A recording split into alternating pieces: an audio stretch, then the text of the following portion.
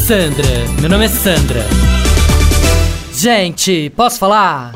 E o Rô, meu marido, que tá querendo vender o apartamento de Nova York, você acredita? Não, eu falei pra ele, para, não faz isso. Aí ele falou, não faz por quê? A gente não tá usando, não estamos podendo ir pra lá, o dinheiro tá empatado. Eu falei, espera que vai passar. Me escuta.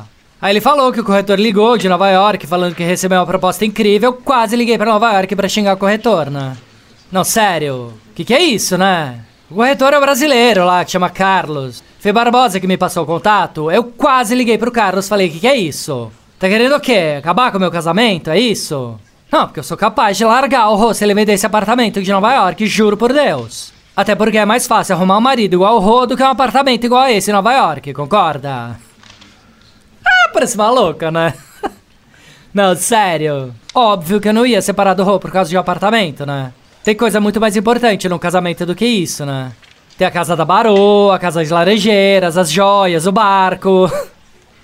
Ah, parece maluca. Sandra, meu nome é Sandra.